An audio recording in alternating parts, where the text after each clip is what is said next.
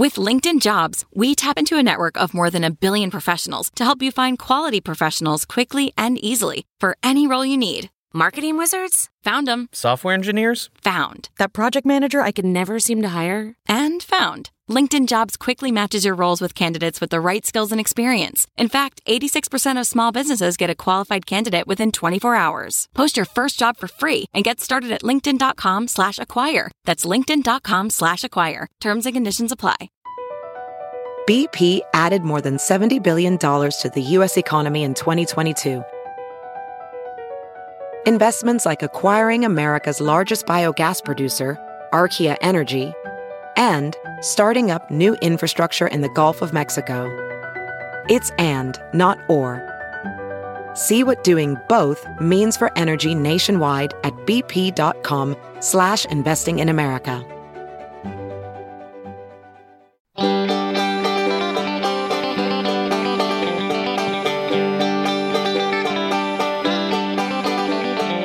Welcome to the Caixin-Sinica Business Brief, brought to you by SupChina. Each week, we bring you a roundup from the world of business in China from Caixin, China's authority on business and financial news, as well as interviews with Caixin Global reporters and editors. I'm Kaiser Guo from the Sinica podcast. It's been a week of big predictions for China's economy. Solar power is predicted to overtake wind energy to become China's third largest energy source. The China Association of Automobile Manufacturers says new energy vehicles will grow 40% in 2021, and China's Politburo says it will strengthen anti-monopoly efforts next year. We might not be able to predict the future on this podcast, but we can tell you about the very recent past, so here's what's been happening in China this week. Trading of live pig futures will start next year from January 8th, according to a statement by the China Securities Regulatory Commission. The futures will be listed for trading on the Dalian Commodity Exchange. It will be the first time an item listed on China's futures market will involve the delivery of living animals, and it is hoped it will help market players offset price fluctuations. As the world's largest pork producer and consumer, China has seen pig prices fluctuate a lot over the last couple of decades, including skyrocketing prices last year due to a deadly nationwide African swine fever outbreak. S&P has joined other major index providers around the world in dropping Chinese stocks with alleged military ties. The news comes in the wake of the U.S. order barring American investors from trading stocks of firms with alleged links. The FTSE Russell was the first major index compiler to respond to the ban, announcing on December 4th that it will remove 8 Chinese companies' stocks from several of its global indexes, effective on December 21st. The move by the S&P means that 10 Chinese companies' stocks will be removed from more than 50 of its equity indexes beginning on December 21st, and securities issued by 18 Chinese companies will be taken out of its fixed income indexes from January 1st. Solar power is set to overtake wind to become China's third largest electricity source by year end, the National Energy Administration announced last week, as the sector has become a more commercially viable option to traditional carbon-based fuels. Of China's total power generating capacity, coal-fired power still accounts for the largest single part by supplying half the nation's 2,100 gigawatts of capacity at the end of October. Hydropower was second with about 18%, while wind and solar each supplied about 11%. Sales of new energy vehicles in China could increase by 40%, according to the China Association of Automobile Manufacturers and reported by Nikkei Asia. The forecast comes as Tesla ramps up local output. The category of new energy vehicles includes electric, plug-in hybrid, and fuel cell vehicles. The rise in 2021 would bring the total sale of vehicles in this category to 1.8 million units. New vehicle sales of all types is predicted to rise 4% next year to 26.3 million in 2021, marking the first growth in 4 years, which most analysts attribute to government efforts to bolster the domestic economy. China's Politburo, the Communist Party's top decision-making body, vowed to strengthen anti-monopoly efforts next year as it seeks to rein in what it called disorderly capital expansion, Bloomberg reported. The announcement appears to be part of a larger policy direction, as last month Beijing unveiled draft regulations aimed at rooting out anti-competitive practices in the internet industry, seeking to curtail the growing influence of corporations such as e-commerce giant Alibaba Group Holding Limited and WeChat operator Tencent Holdings Limited. In an unprecedented case, China has for the first time jailed a scientist elected to one of its two elite national academies as the government cracks down on corruption in the highest levels of academia. Li Ning, a top biotechnology expert and former member of the Chinese Academy of Engineering, was sentenced to 10 years in prison for his role in embezzling more than $4.6 million in research funding during his tenure, according to a court statement. The judgment marks the first time the People's Republic has imprisoned an academician in one of the two leading academies since its founding in 1949. And finally, Chinese authorities are investigating Xin Youzhi, one of video sharing app Kuaishou's most popular live streamers, after he was accused of marketing fake bird's nest, a luxury health product in China made of just sugar and water. The alleged fraud was exposed by consumer activist Wang Hai, who tested the bird's nest, proving they had less than 0.00014% sialic acid, while genuine bird's nests are typically about 10% sialic acid. Live streamer Xin said all the bird's nest items would be recalled and consumers would be compensated to the value of 3 times the amount they paid. The story seems to have highlighted the fact that regulators around the nation are ill-equipped to handle the overwhelming growth of consumer complaints against live streaming e-commerce companies. Over 330,000 consumer complaints were made online nationally in a 20-day period up to November 15th.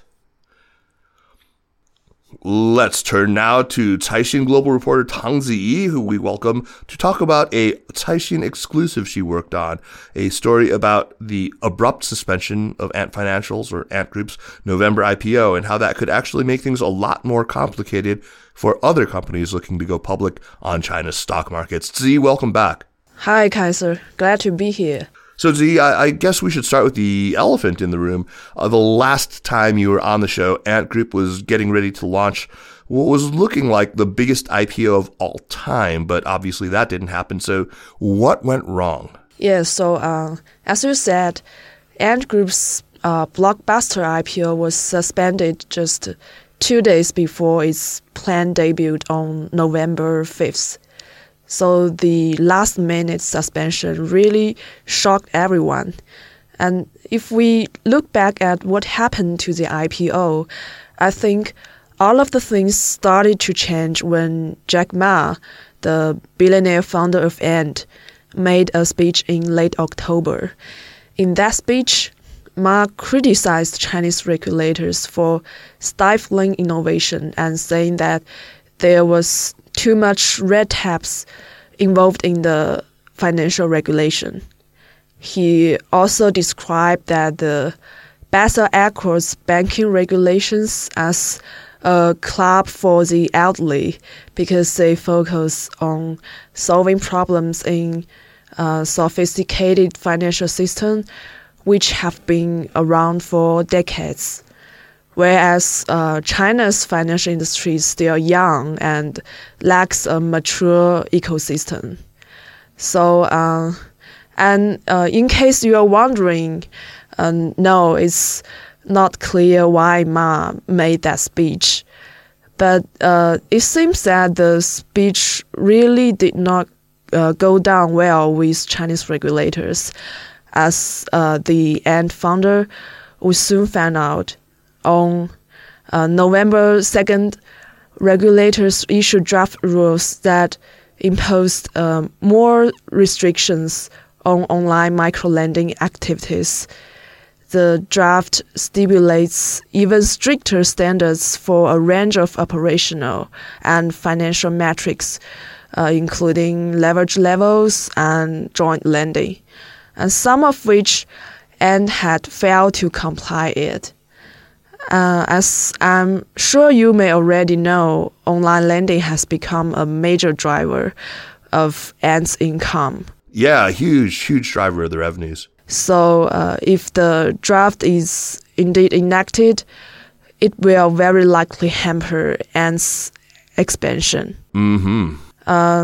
And also on the same day of the release of the draft rules, China's top regulators held a meeting with top executives of Ant, including Jack Ma. We don't know who said what in the meeting, but Ant Group did release a statement after the meeting which said it is committed to abiding by the points which were raised in the meeting and continuing its course according to the principles of stable innovation, embrace of regulation, service to the real economy, and win-win cooperation.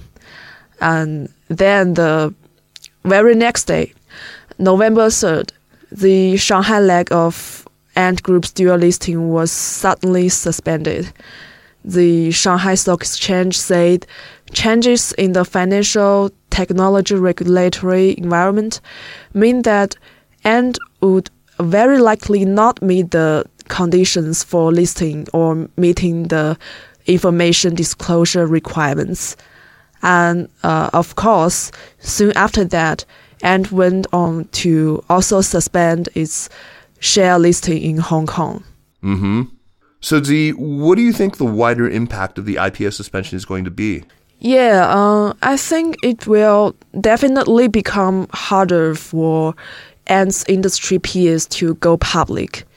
JD Digits, for example, a financial services giant that competes with Ant Group, filed an application to list on Shanghai stock market in September.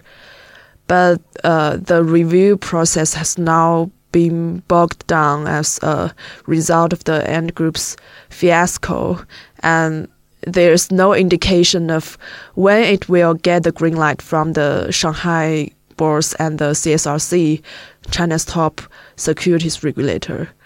And indeed, there's a lot of speculation about some quote-unquote huge uncertainties surrounding JD Digits' IPO. And the new micro-lending draft rules are expected to deal a heavy blow to the sector as well. So one example is that online microlenders who do business across provincial lines are required to set aside a minimum of 5 billion yuan in registered capital.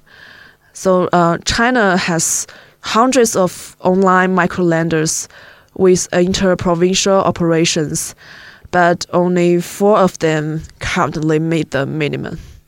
And as Caixin reported, the big news is that Ant's debacle of an IPO will lead to more scrutiny for companies hoping to list in China. What does that actually mean? How does it translate for other companies with IPO plans? What we know from the sources is that the CSRC accused the Shanghai exchange operator of completing its review of Ant's application too quickly and told the exchange to step up its scrutiny. And this already has some impacts. Applicants are now getting far more inquiries than before from the Shanghai and Shenzhen stock exchanges, and the bosses are conducting more on-site inspections. So the stricter supervision has led some companies to abandon their IPO plans. The chairman of one fintech company, which had previously planned to list on the stock market, said it decided to shift its IPO to Hong Kong in the wake of the tougher regulatory environment. Okay, Ziyi, great to have you on the show, and thanks for filling us in on the latest in the Chinese fintech sector. Thank you, Kaiser. See you. Yeah, looking forward to having you back on. And that's it for this week. Thanks for listening. The Caixin-Sinica Business Brief is produced by Kaiser Kuo and Nandini Venkata with stories from the staff of Caixin Global. Special thanks to Li Xin and Marcus Ryder of Caixin Global. Thanks to Spring and Autumn for the music. For more on China, be sure to check out the other shows in the Sinica network on SupChina, and for daily news and views, make sure to subscribe to SupChina Access for the daily newsletter. Find us at supchina.com. Thanks for listening, and we'll see you next week. Take care.